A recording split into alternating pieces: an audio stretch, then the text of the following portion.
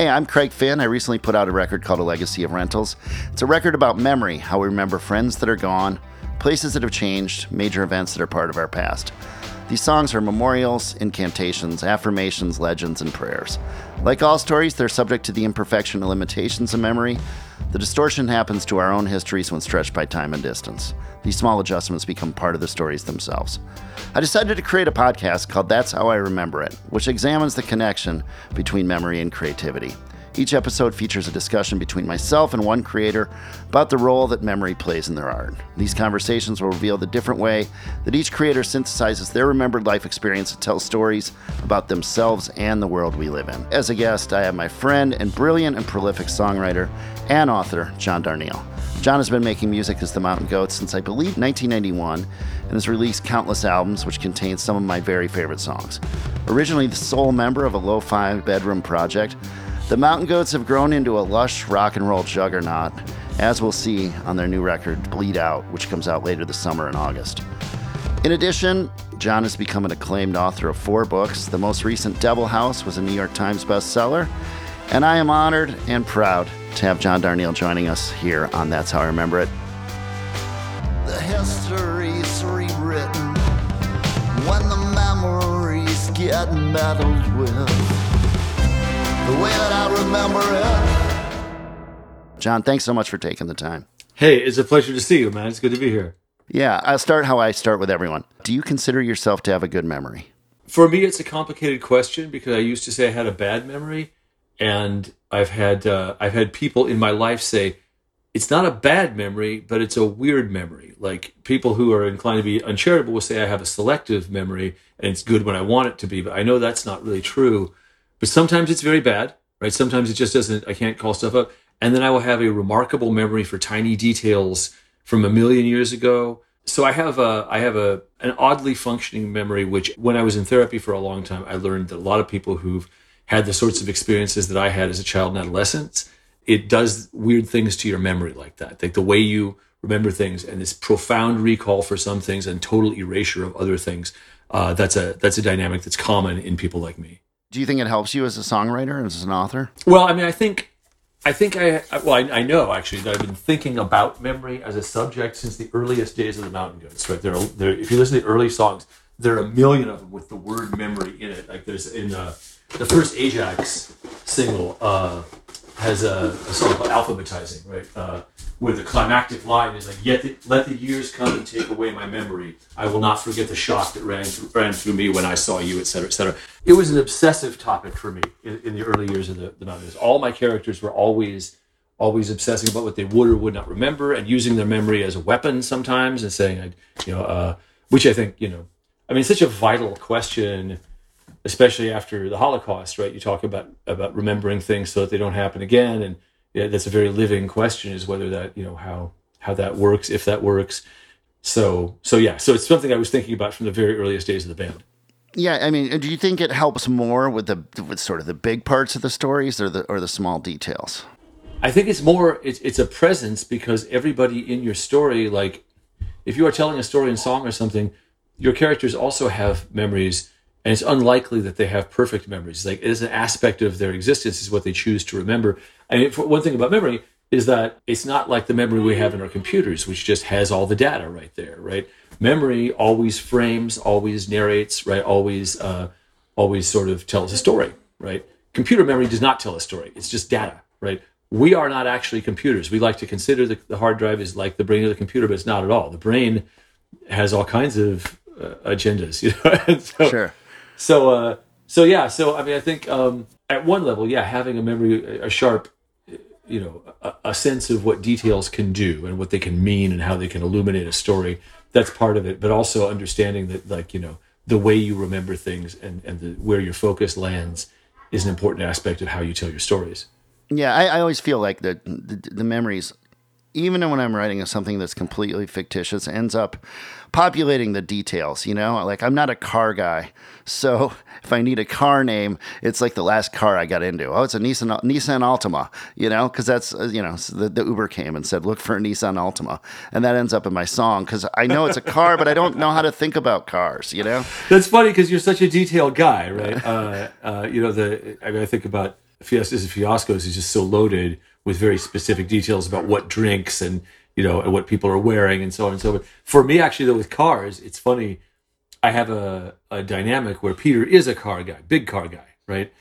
And so if I name a car, like sometimes I'll seek some help from him, but then if I really want to have fun, I'll pick one and hope that he will see me and go, oh, perfect. I think when I picked a Grand Am in the Grey King on Goths, I was like, I bet you Peter's going to like the Grand Am. So I have fun with that. And when I'm writing books, I always call Peter and I go, hey, I have a real estate agent who's driving to see something and his car needs to be functional. He's proud of it, but he's kind of unduly proud of it. And it's 1986. What kind of car is it? And Peter could immediately go, okay, well, so, I mean, a Celica actually, or whatever. So, I love that. I love that research. And when I did Chill Out Tent on Boys and Girls in America about someone who goes to a festival tent with an OD of sorts, I called a friend who was a doctor and I said, what would happen? So, well, they'd give you a bunch of saline and they would, activate a charcoal. Yes. And so I put that in the song, and actually, sometime later, we were playing a rock fest, and the doctor in charge of the tent came over and said, hey, that was really good. You got it right. I said, well, I did my research. Man, it takes weeks to get the activated charcoal out of your nose. I got to tell you, they put it in me when I was 17, and it's so bad. There's a memory. Speaking of memories, did you have a first musical memory, like the first time you became aware or liked music? So no, I have early ones, but I don't have one that identifies itself as the first. I mean, I was around music my entire life, especially my first 5 years before the divorce. My father was a musician, so and one of his, I don't. It's hard to get a clear picture of like how this figured in his life, but at some point, I think as a side hustle or as a possibly thinking of future plans beyond grad school, he was selling records, and before. Like, how distribution works in the record business, and it's a very regimented process, right? Mm-hmm. Like there's the way it used to be, especially in the 90s, it'd be a one-stop, right? And that person gets all the stuff. But back in the 50s, you could buy records in bulk from whoever and then walk from record store to record store and go, hey, I got the new Glenn Miller, right? I got 10 of them. You want them? And they go, oh, cool. I was looking to get those. The chains weren't established. The record stores would be too new. So he did that, right? The reason I'm telling you this is because he only did it for a while. I never got much of the story from him, just very late in his life.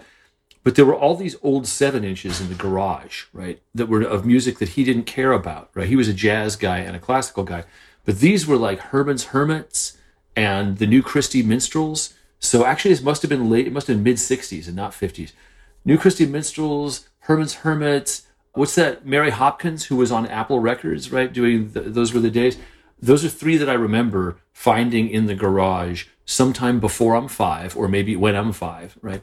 And being excited, I'd found these records I didn't know anything about, and then I would go and play them in my room on the room stereo. And probably the earliest playing records memory that I have is me explaining to myself how fade outs worked, right? Because I didn't have any data, right? I knew nothing, and I believed I can't have been older than 4.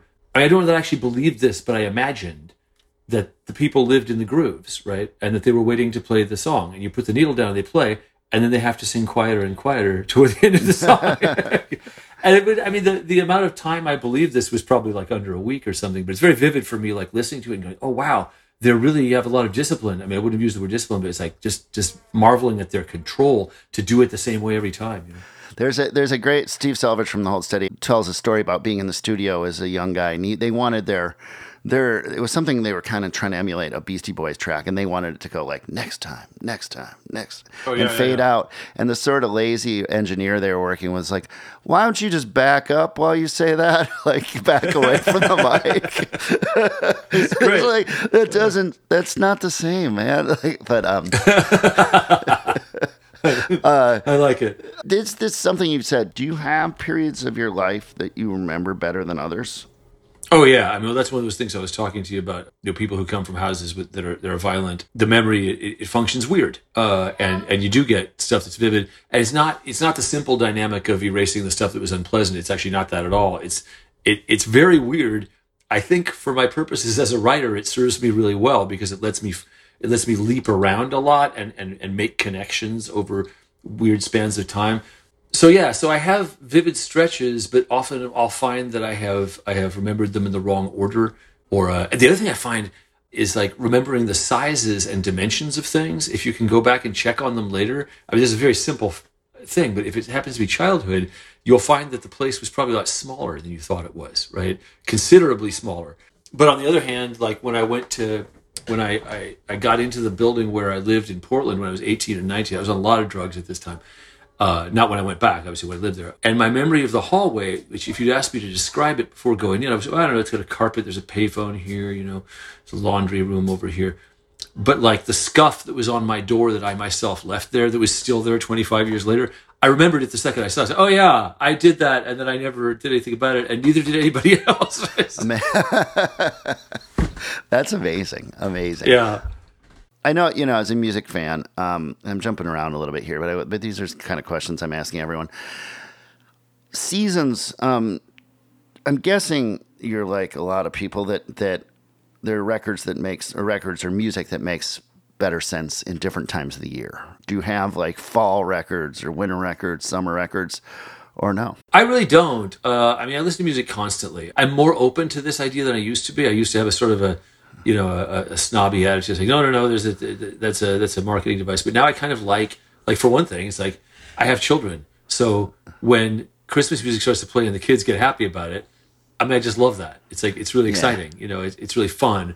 The one thing I do think, and I think it just might be because of the way that, not marketing, but a sort of presentation, in autumn, atmospheric metal like Agalek or like Unwound, who's not really metal, not Unwound. Sorry, I used to call Unwound Diswound. I thought that was a funny name. You get it, right? So, I get it. Yeah. Diswound, but Unwound's leaves turn inside you, right?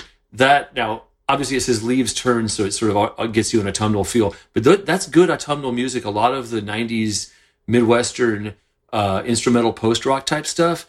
To me, when the seasons begin to turn, that music sounds really good, except for Don Cab. Don Cab seems obviously like summer music to me, right? When it's all hot and fast and with the polyrhythms and stuff like that. That's summery to me. And the other thing is like War.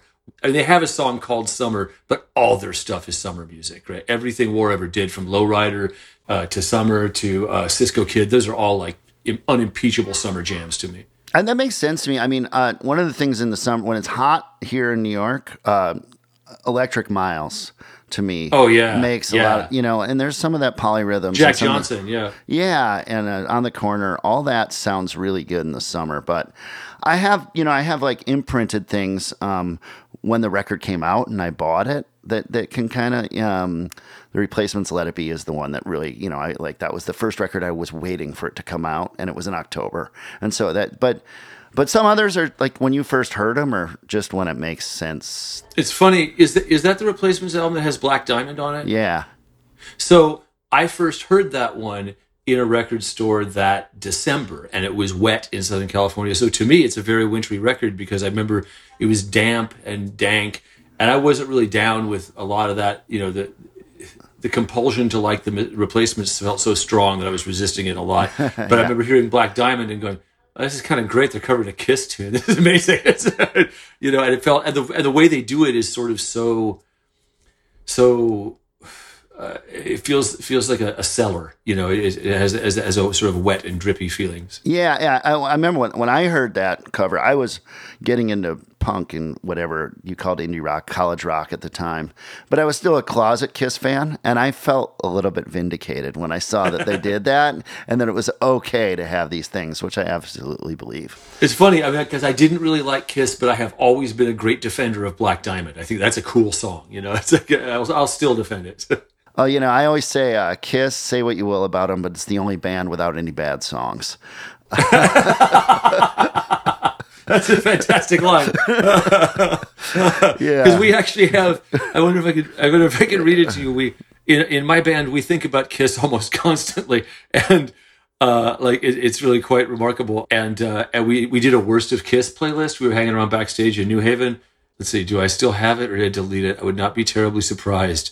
But it was like Worcester is like the best for that For it had She's So European has to be on there. She's So European was absolutely on there. I can't find it anymore. Shandy, maybe? I don't know. God, what was on there? I mean, a lot of Gene's.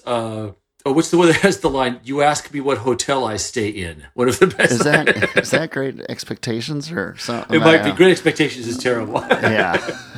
So when I came up with the idea of this podcast, and thinking a lot about memory and wanting to talk to people, I got your book Devil House in the mail, and I read it, and I thought this is actually really, to me, lines up with a lot of things I was thinking. But I wanted to start in talking about Devil House.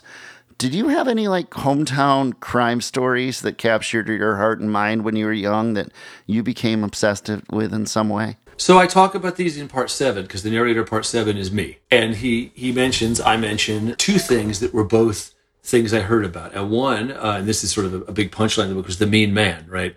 Now, the mean man didn't do anything. It was just a person's house, right? One of my friends told me not to step on that guy's lawn. That's the mean man, right? And in my mind, a whole mythos grew up around him, Why is he mean? Why does he have a horseshoe in his window, right? Because I didn't know anything about that.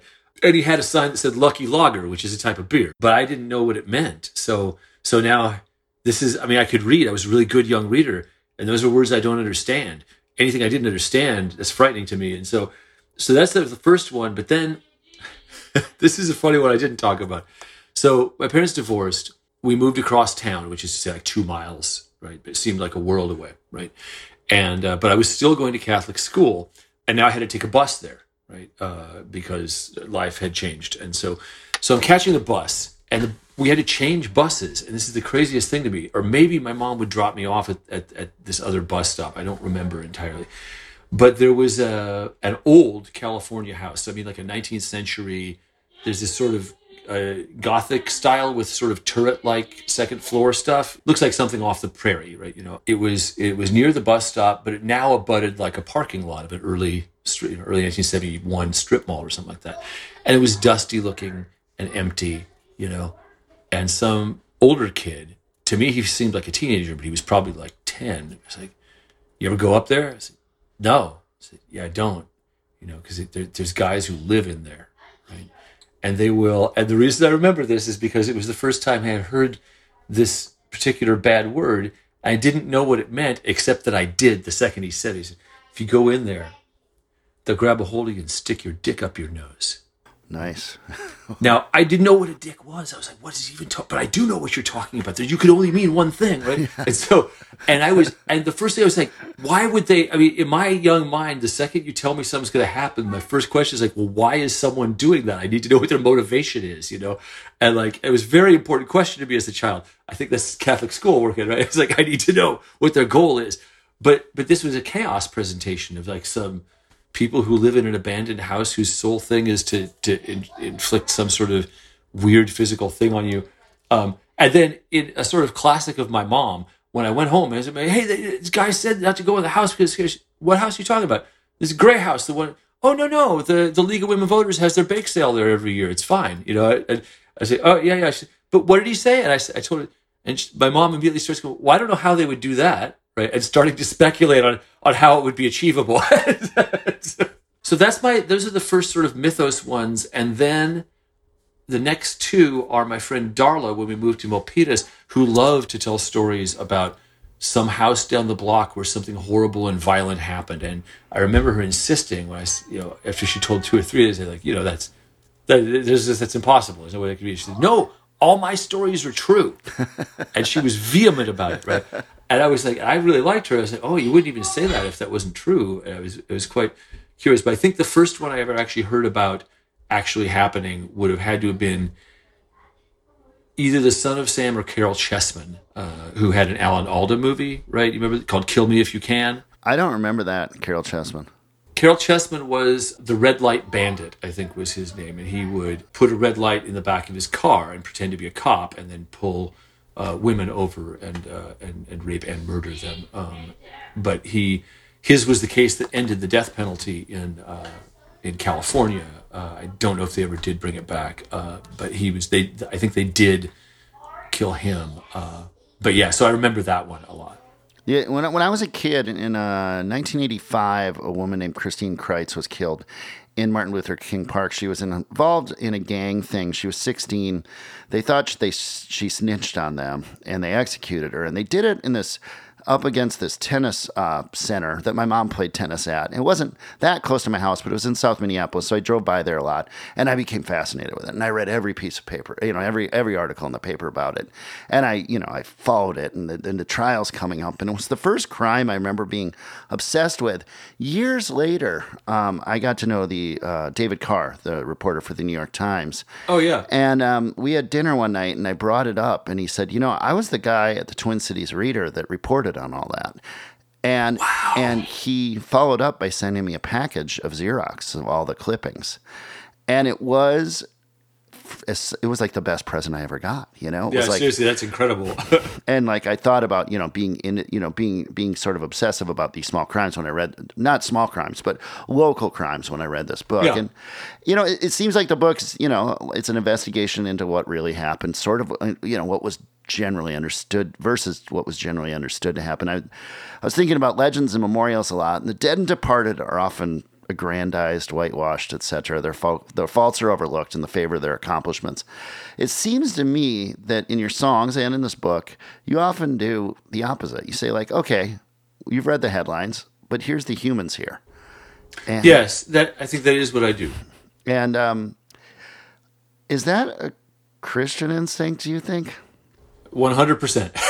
It's like, the thing is, I don't think you have to be Christian to think that. I think it's also a rational position. I think it's if you want to contrast Christian positions with rational positions, which I think is fair. But I think, yeah, one of the best scriptures is there is none righteous, no, not one, right? And most people don't really believe that one. That's the hardest one for most people. They think, well, there's none righteous, but this guy's pretty great, right? And well, actually, you have to cure yourself of all the great man, the perfect guy theories of humanity to really go in on it. And people really struggle with this to this day. It's like, it's funny, when you're very young, you often like to say like somebody is literally a perfect human being or whatever. It's such a bad habit to get into, right? But you do, and you're exaggerating, but I think the rhetorical habits you adopt wind up informing the way you think. But it's a Christian instinct for me, but I think also, it's also a communist instinct. It's like, if you are a good communist, you don't believe in hero worship. Hero worship, it runs counter to any, and when I say a good communist, I'm proceeding from the assumption that we all agree that, even the hardest right person has to agree, look, if you concede all the following possibilities and we have a society where all share equally, that would be ideal, right? You have to be an Ayn Rand objectivist to go, nope, the person who is the most successful deserves the most money. Okay, fine, if that's your position, But I think most of us think it would be great if everybody had as much as they needed, right? And in that way of thinking, the first thing you have to do is stop lionizing men, right? You have to stop saying, well, this guy was a greater man than these other guys, right? It's like, because otherwise you're going to wind up saying that guy deserves to live in a nicer house. So I do think for me it's a Christian instinct, but I think it's bigger than that. I'll say that I am informed in my belief that all people are of the exact same value, right? By my Christian thinking, but I don't think that's a necessary qualification for that thought. Absolutely. No, I was thinking when I was started writing this out, and do you know that there's a Todd Snyder song? I don't know if you've listened to him, but there's a song called "Just Like Old Times," and it's a story about how he meets up with this woman he used to know, and she's now a prostitute, and they have a party in a hotel room, and the cop comes in and says, "Hey, you're in here, and we know her, and she's a prostitute," and he says, "I'm sure she is, but that's not all she is," and I thought that's good. Like that's the whole thing in some way. That's part of what we're saying, because it seems like right. You're not excusing them for their actions necessarily. You're saying there's just more to them, or yes, they did this, but understand how maybe they got there.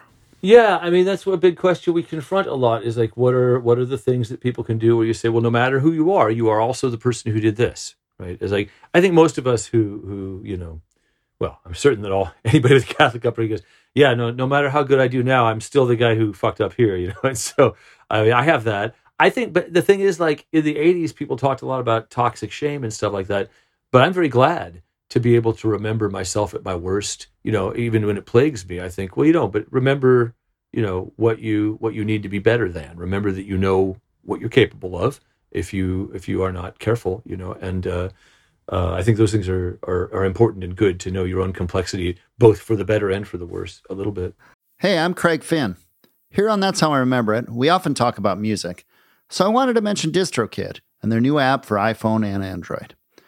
DistroKid makes music distribution fun and easy, with unlimited uploads and artists keeping 100% of their royalties and earnings. Over 1 million artists rely on DistroKid to get their music into Spotify, Apple Music, YouTube, TikTok, Tidal, Instagram, and all the major streaming services. With this app, you can sign up and pay for a new DistroKid account or sign into an existing one.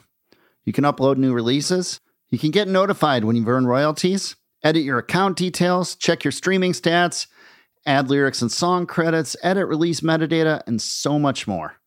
The DistroKid app is now available on iOS and Android. Go to the app or Play Store to download it.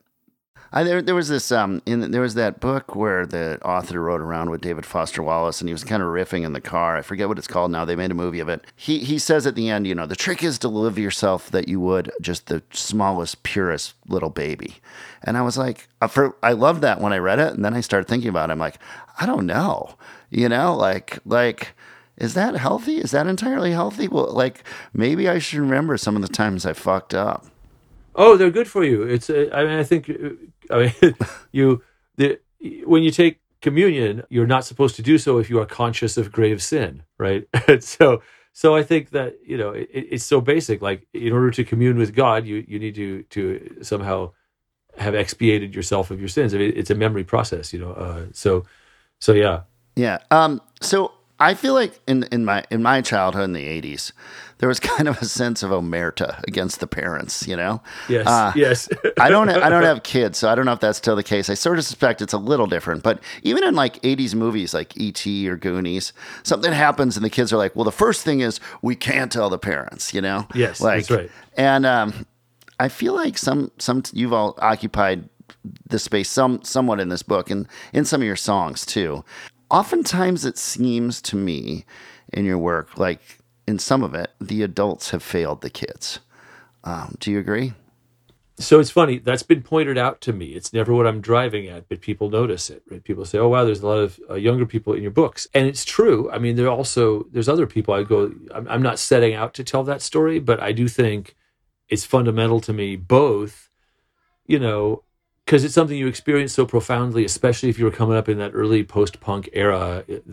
You were inheriting the hippie countercultural mistrust of parents, but you had your own considerably, I think, more aggro take on that, right? It was not just mistrust, but rage, and it wasn't just that they were clued out, it was that they were the problem. And there's the fact that I then worked on the other side of that. As a nurse, I worked on an adolescent unit, a children's unit, right?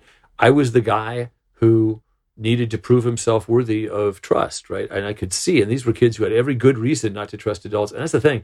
I mean, I think that's what informs it more than having been an adolescent is I have seen just how badly so many adults abuse the trust that children can't help but have in them, right? And it is natural and healthy and good that children trust the adults in their lives. It's literally instinctive, right?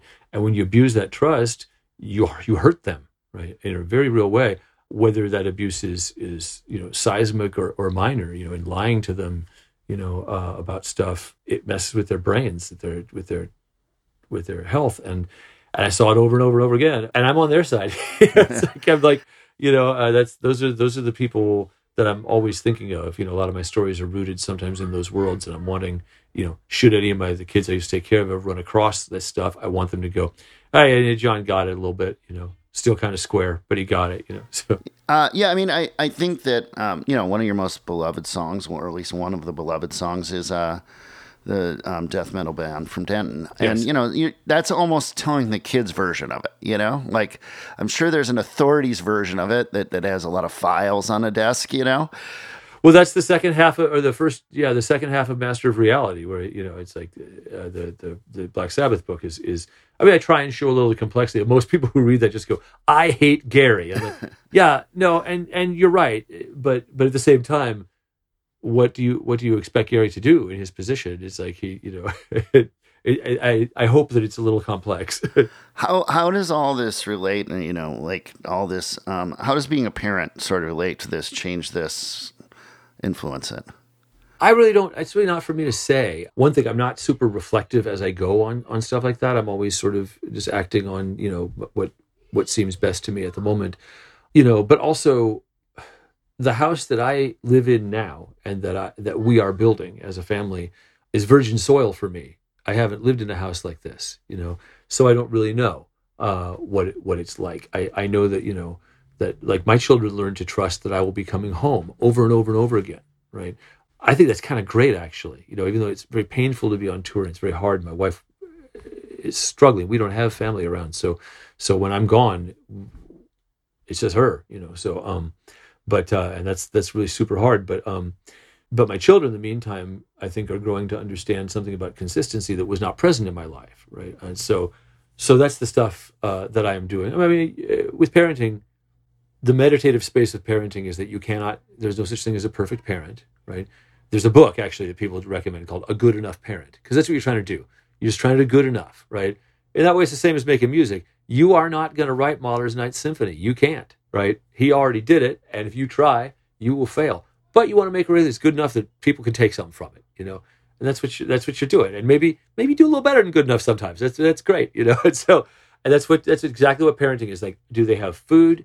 Are they are they protected? Are they safe? Do they feel that they can trust the house they live in to provide them with all things they need? Then you're there, right? Then you aim for higher always. But that's really all you can ask. And I think people get lost and confused when they start aiming for perfect, because again, there's that bumper sticker. If you feel perfect, try walking on water, right?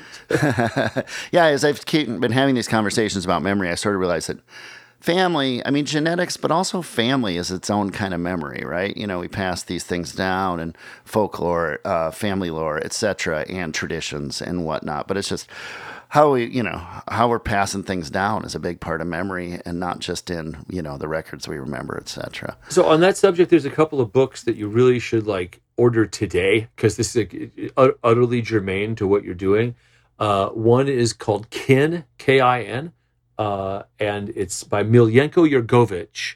Jurgovic is Jergovic, and it's published by Archipelago, who is a translation house. They're amazing.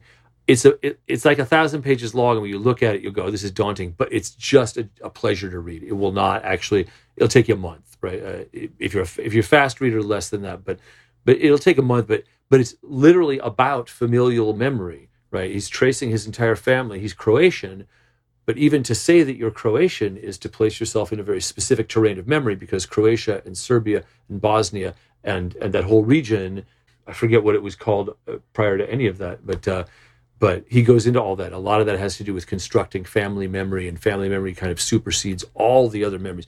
Kin is an amazing book, and there's a book by Stepanova called In Memory of Memory. It's from New Directions. And that one's a little denser. And Kin is just a pleasure to read. You can't believe how good it is. It's just great. And Stepanova is a little thornier in its essays, but it's specifically also about memory and the Soviet Union. Awesome. The actual, in the Devil House, the actual structure.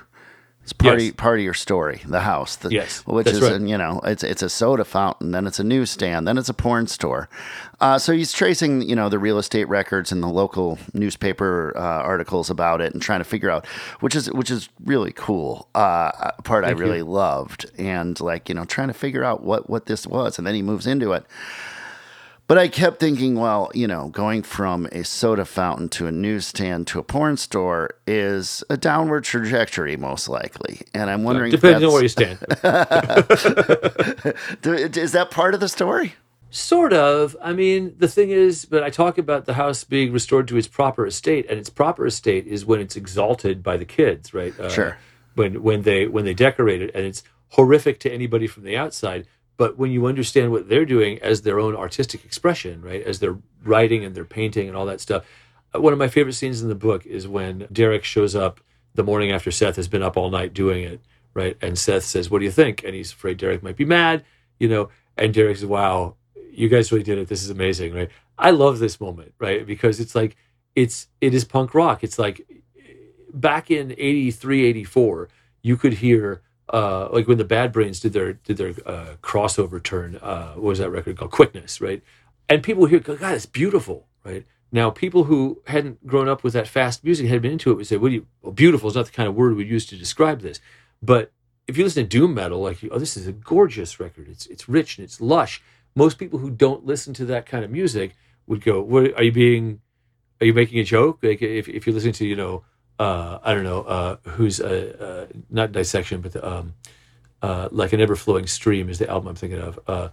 But these Finnish death metal guitar tones that are these incredibly crunchy, slow things, and they're beautiful to me. Once you're inside the vocabulary of it, it's absolutely beautiful. The same as, oh man, like if you see any pictures of old hardcore shows like 80, 81, and there's some guy and he's visibly 16 and he's shirtless and he's in midair and he's going to land on the audience, and your heart swells for the beauty of it, right? Whereas I think most people who aren't from that scene would go, this just looks like a mess. He's going to fall. It's going to hurt. And you go, well, to me, it's beautiful, And that moment in that book, I think, is one of those. The place has been raised to a very high estate from the right perspective, and from other perspectives, it looks like a bunch of porn that's been made even more unseemly. And so, but it really is. It's all a matter of perspective there. And I mean, I think that's kind of an obvious point, but it's also true that, you can always find the cliche that speaks to the point you're trying to make. One man's trash is another man's treasure, or something like that. But it's really profoundly true, that like what is beautiful to somebody depends on what their experience of that thing is. Well, I mean, it's a great thing for me to bring up, because I think, in that moment they found safety in that house, freedom, That's right. All artistic expression. It's for a few days. It's utopian, and Right, that's right. And so you bring this up because I actually just got the Glenn Friedman. There's a new photo book he took of Black Flag and all Black Flag photos, and I love the photos where they're not that punk yet, not just the band, but the audience. And a lot of people are wearing short hair and kind of white shirts, but there's no mohawks it's hardcore, but they're sort of still figuring out what it's going to be. Magic moment in music. Yeah. A very magical time when the audience doesn't know exactly what they are. Yeah. And I look at that and I find a lot of beauty in it. And, that is a good transition, because I wanted to ask you, you've got a new album coming out, and the first song, Training Montage, which I love so much. Thank you. I was thinking about a particular, it reminded me of something, maybe not what you think. It reminded me of the Cro-Mags song, Survival of the Streets, which says, The best compliment I will be paid this year. living inside enclosed walls, got no money in my pockets, no pictures on the walls, wake up with a gun on my head, that's the life I've led. What can I do? Life's hard, so I gotta be hard too. And so I guess my question is, do you think this is your age of coral? So it's a very funny question to me, because do you know where the title Age of Quarrel comes from? Is it not the Krishna Bible?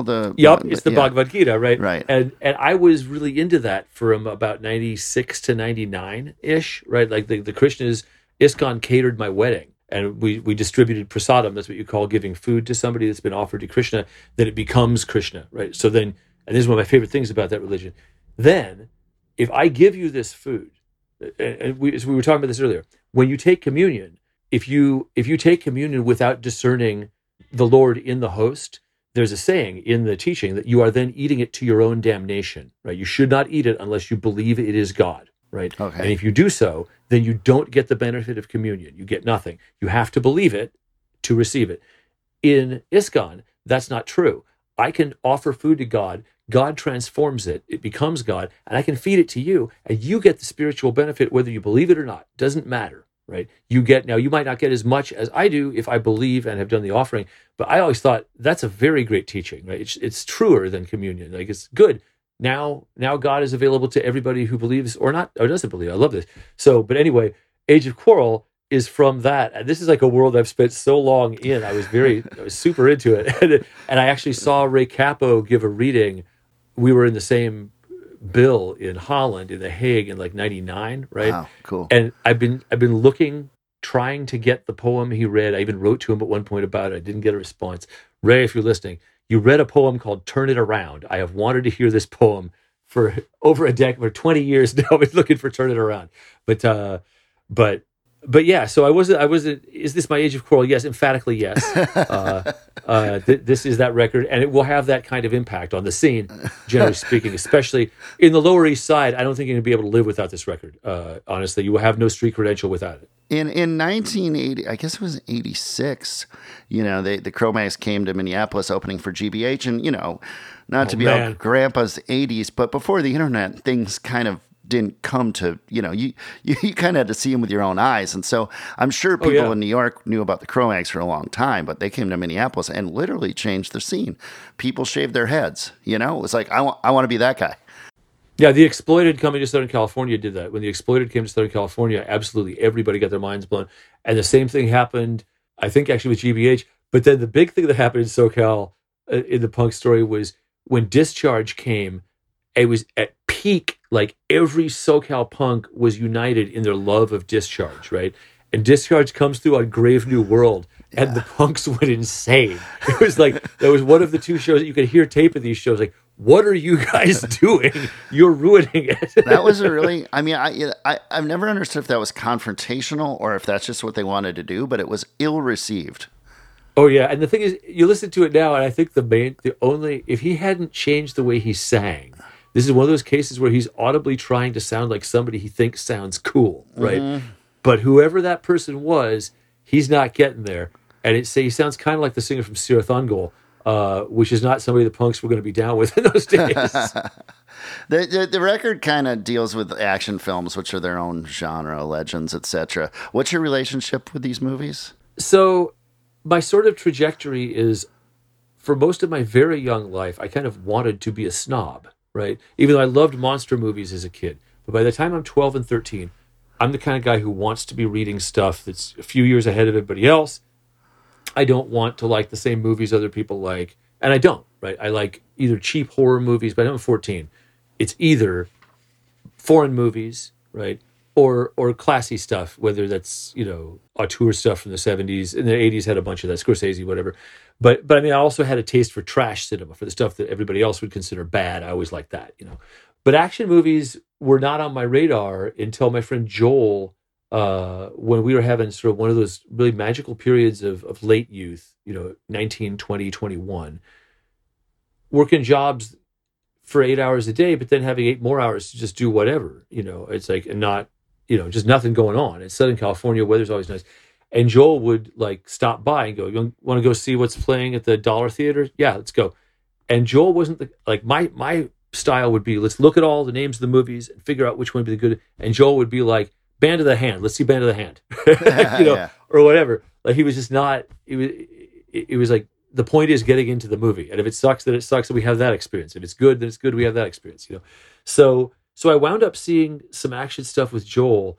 I don't even remember which ones particularly, but I started thinking, oh, these are actually more fun than I think they are. Then the VCR was in ascent, right? It was like this 86, 87, 88.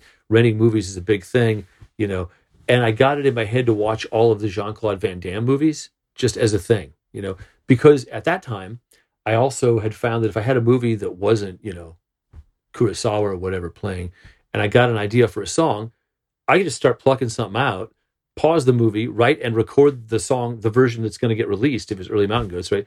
And then start the movie back up, right? Sometimes I would even use a phrase from the movie as like a sample, on the tape. And action movies were perfect for that, especially karate movies, any of that kind of stuff. So I found them like sort of comfort food, and I also I was always intrigued by a lot of them try to take place in a very clear moral universe, but they're actually abhorrent, they're actually like the morals closely is like Death Wish, right? Bronson's Death Wish. The first one I think is clearly you're supposed to think this guy is becoming the monster he seeks to destroy. Old story. But the rest of the Death Wish movies are just like, just violence porn. It's like, oh yeah, he's here now, and he's going to be even worse to the people who are bad than they would be to him, right? And now they'll get what they have coming. Will he be happy? No, he's Charles Bronson. He can't even look happy. It's not in his skill set, right? So I got very, very, very into those. And then when I wrote this record, I hadn't, everybody I knew was binge watching stuff during the pandemic, during lockdown, and I just never watch stuff anymore. I buy DVDs or Blu-rays and I forget to watch them. I read books, I do music. Like those are my main things. And like November rolled around, I was like, I was telling myself, you need to watch some movies. You will enjoy them, and it will give you the relaxation you're not getting from your other pursuits. So when I turned on Netflix or whatever it was, I was like, find the action movies. You'll finish them. Instead of, if I start watching a serious movie and I get a little tired, I'll pick it up tomorrow, and I never do, right? But I started watching Mel Gibson, I think, is a monster, but his movie, what was it called? Blood Father, I think. I think that's the name of it. It was just fantastic. It's like, oh, I got to get it. I started watching these Indonesian action movies, which is the whole thing.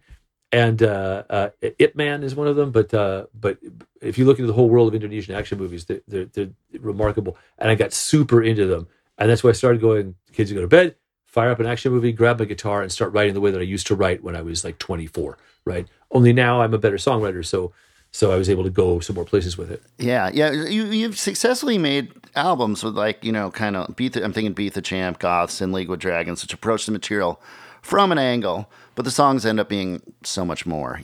Are these themes that reveal them something, or are they like a trick or a limitation you put on yourself to induce or produce creativity? So I keep dropping the name of the Mother Church, but I think one of the big differences between Catholicism and Lutheranism and the Protestant thing is Catholics will tell you to your face that structure is great. It's great to have limits and boundaries, right? And to know what they are, right?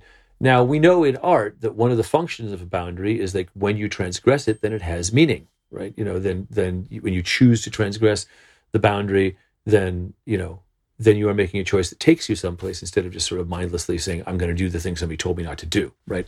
In terms of making records and writing songs and everything, the reason I write in rhyme, the reason I like my rhymes to be perfect and not, I like to write crime with time, but I don't want to rhyme crime with I am or something, and I don't like it. It's like, I want the rhyme to be exact when it can be. I'm willing to fudge that when if the right word happens to not rhyme perfectly, but I like structure is the point of what I'm saying.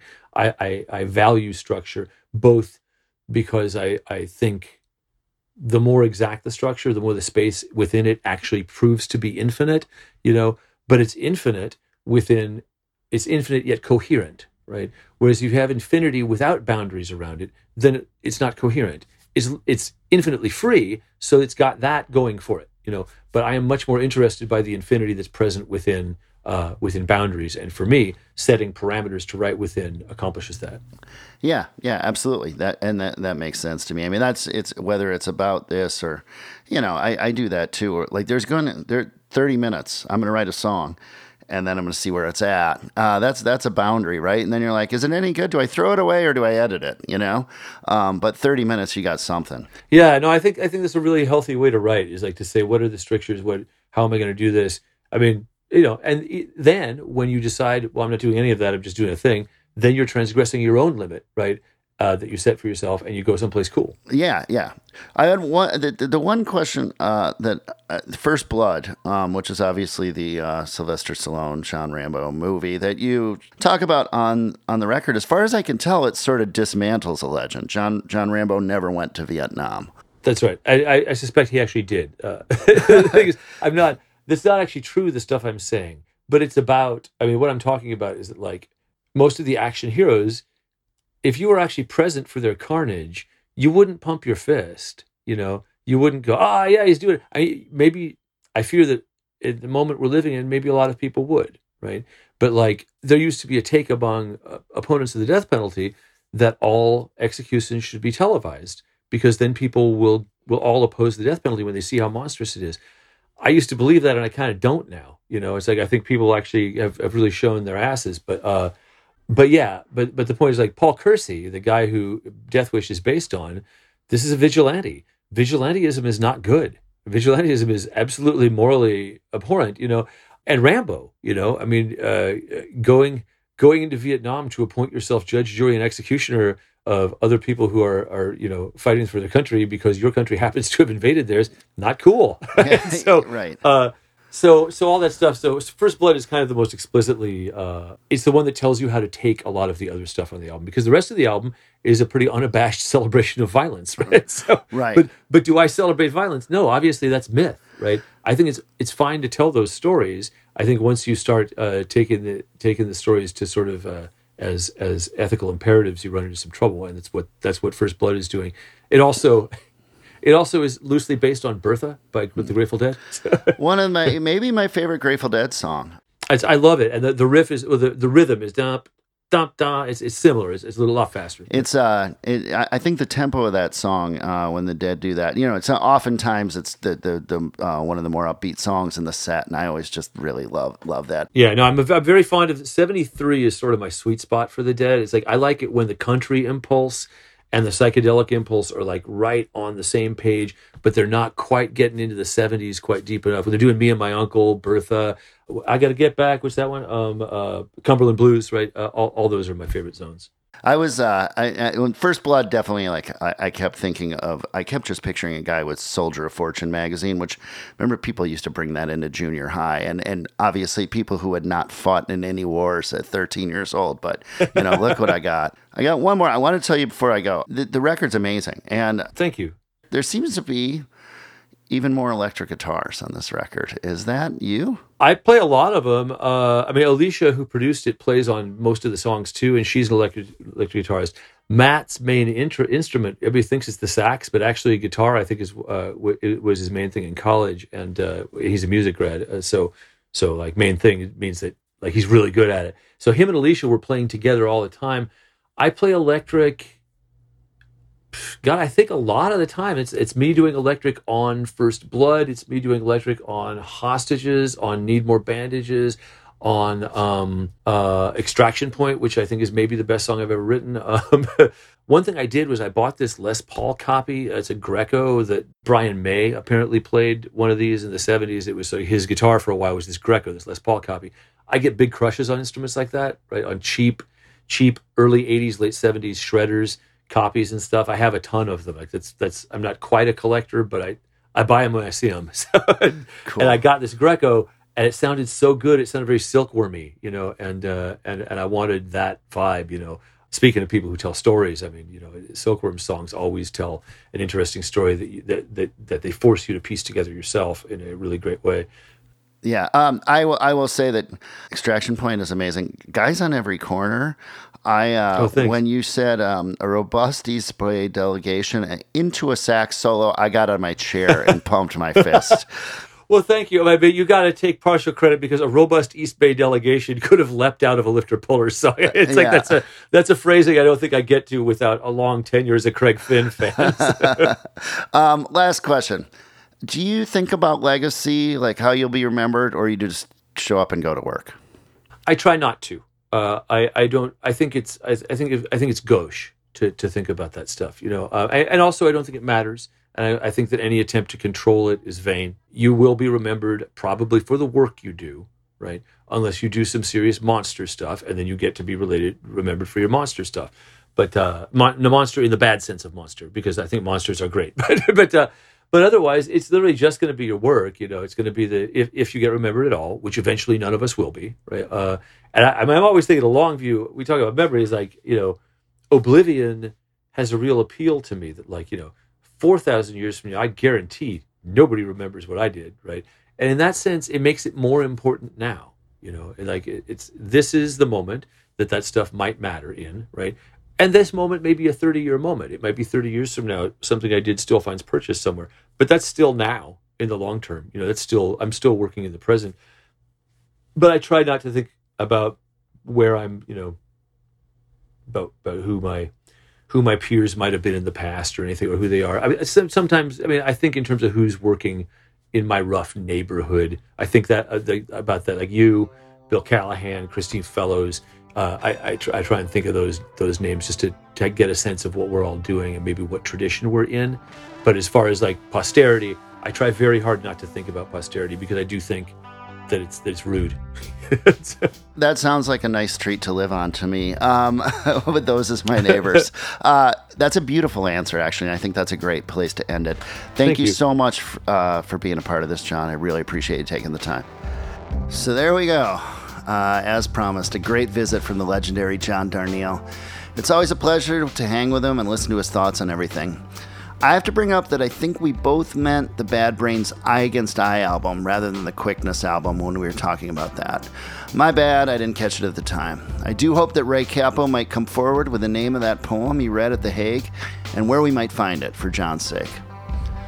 Also, thanks to Dadgrass for the sponsorship. Head up dadgrass.com and use discount code FINN for 20% off.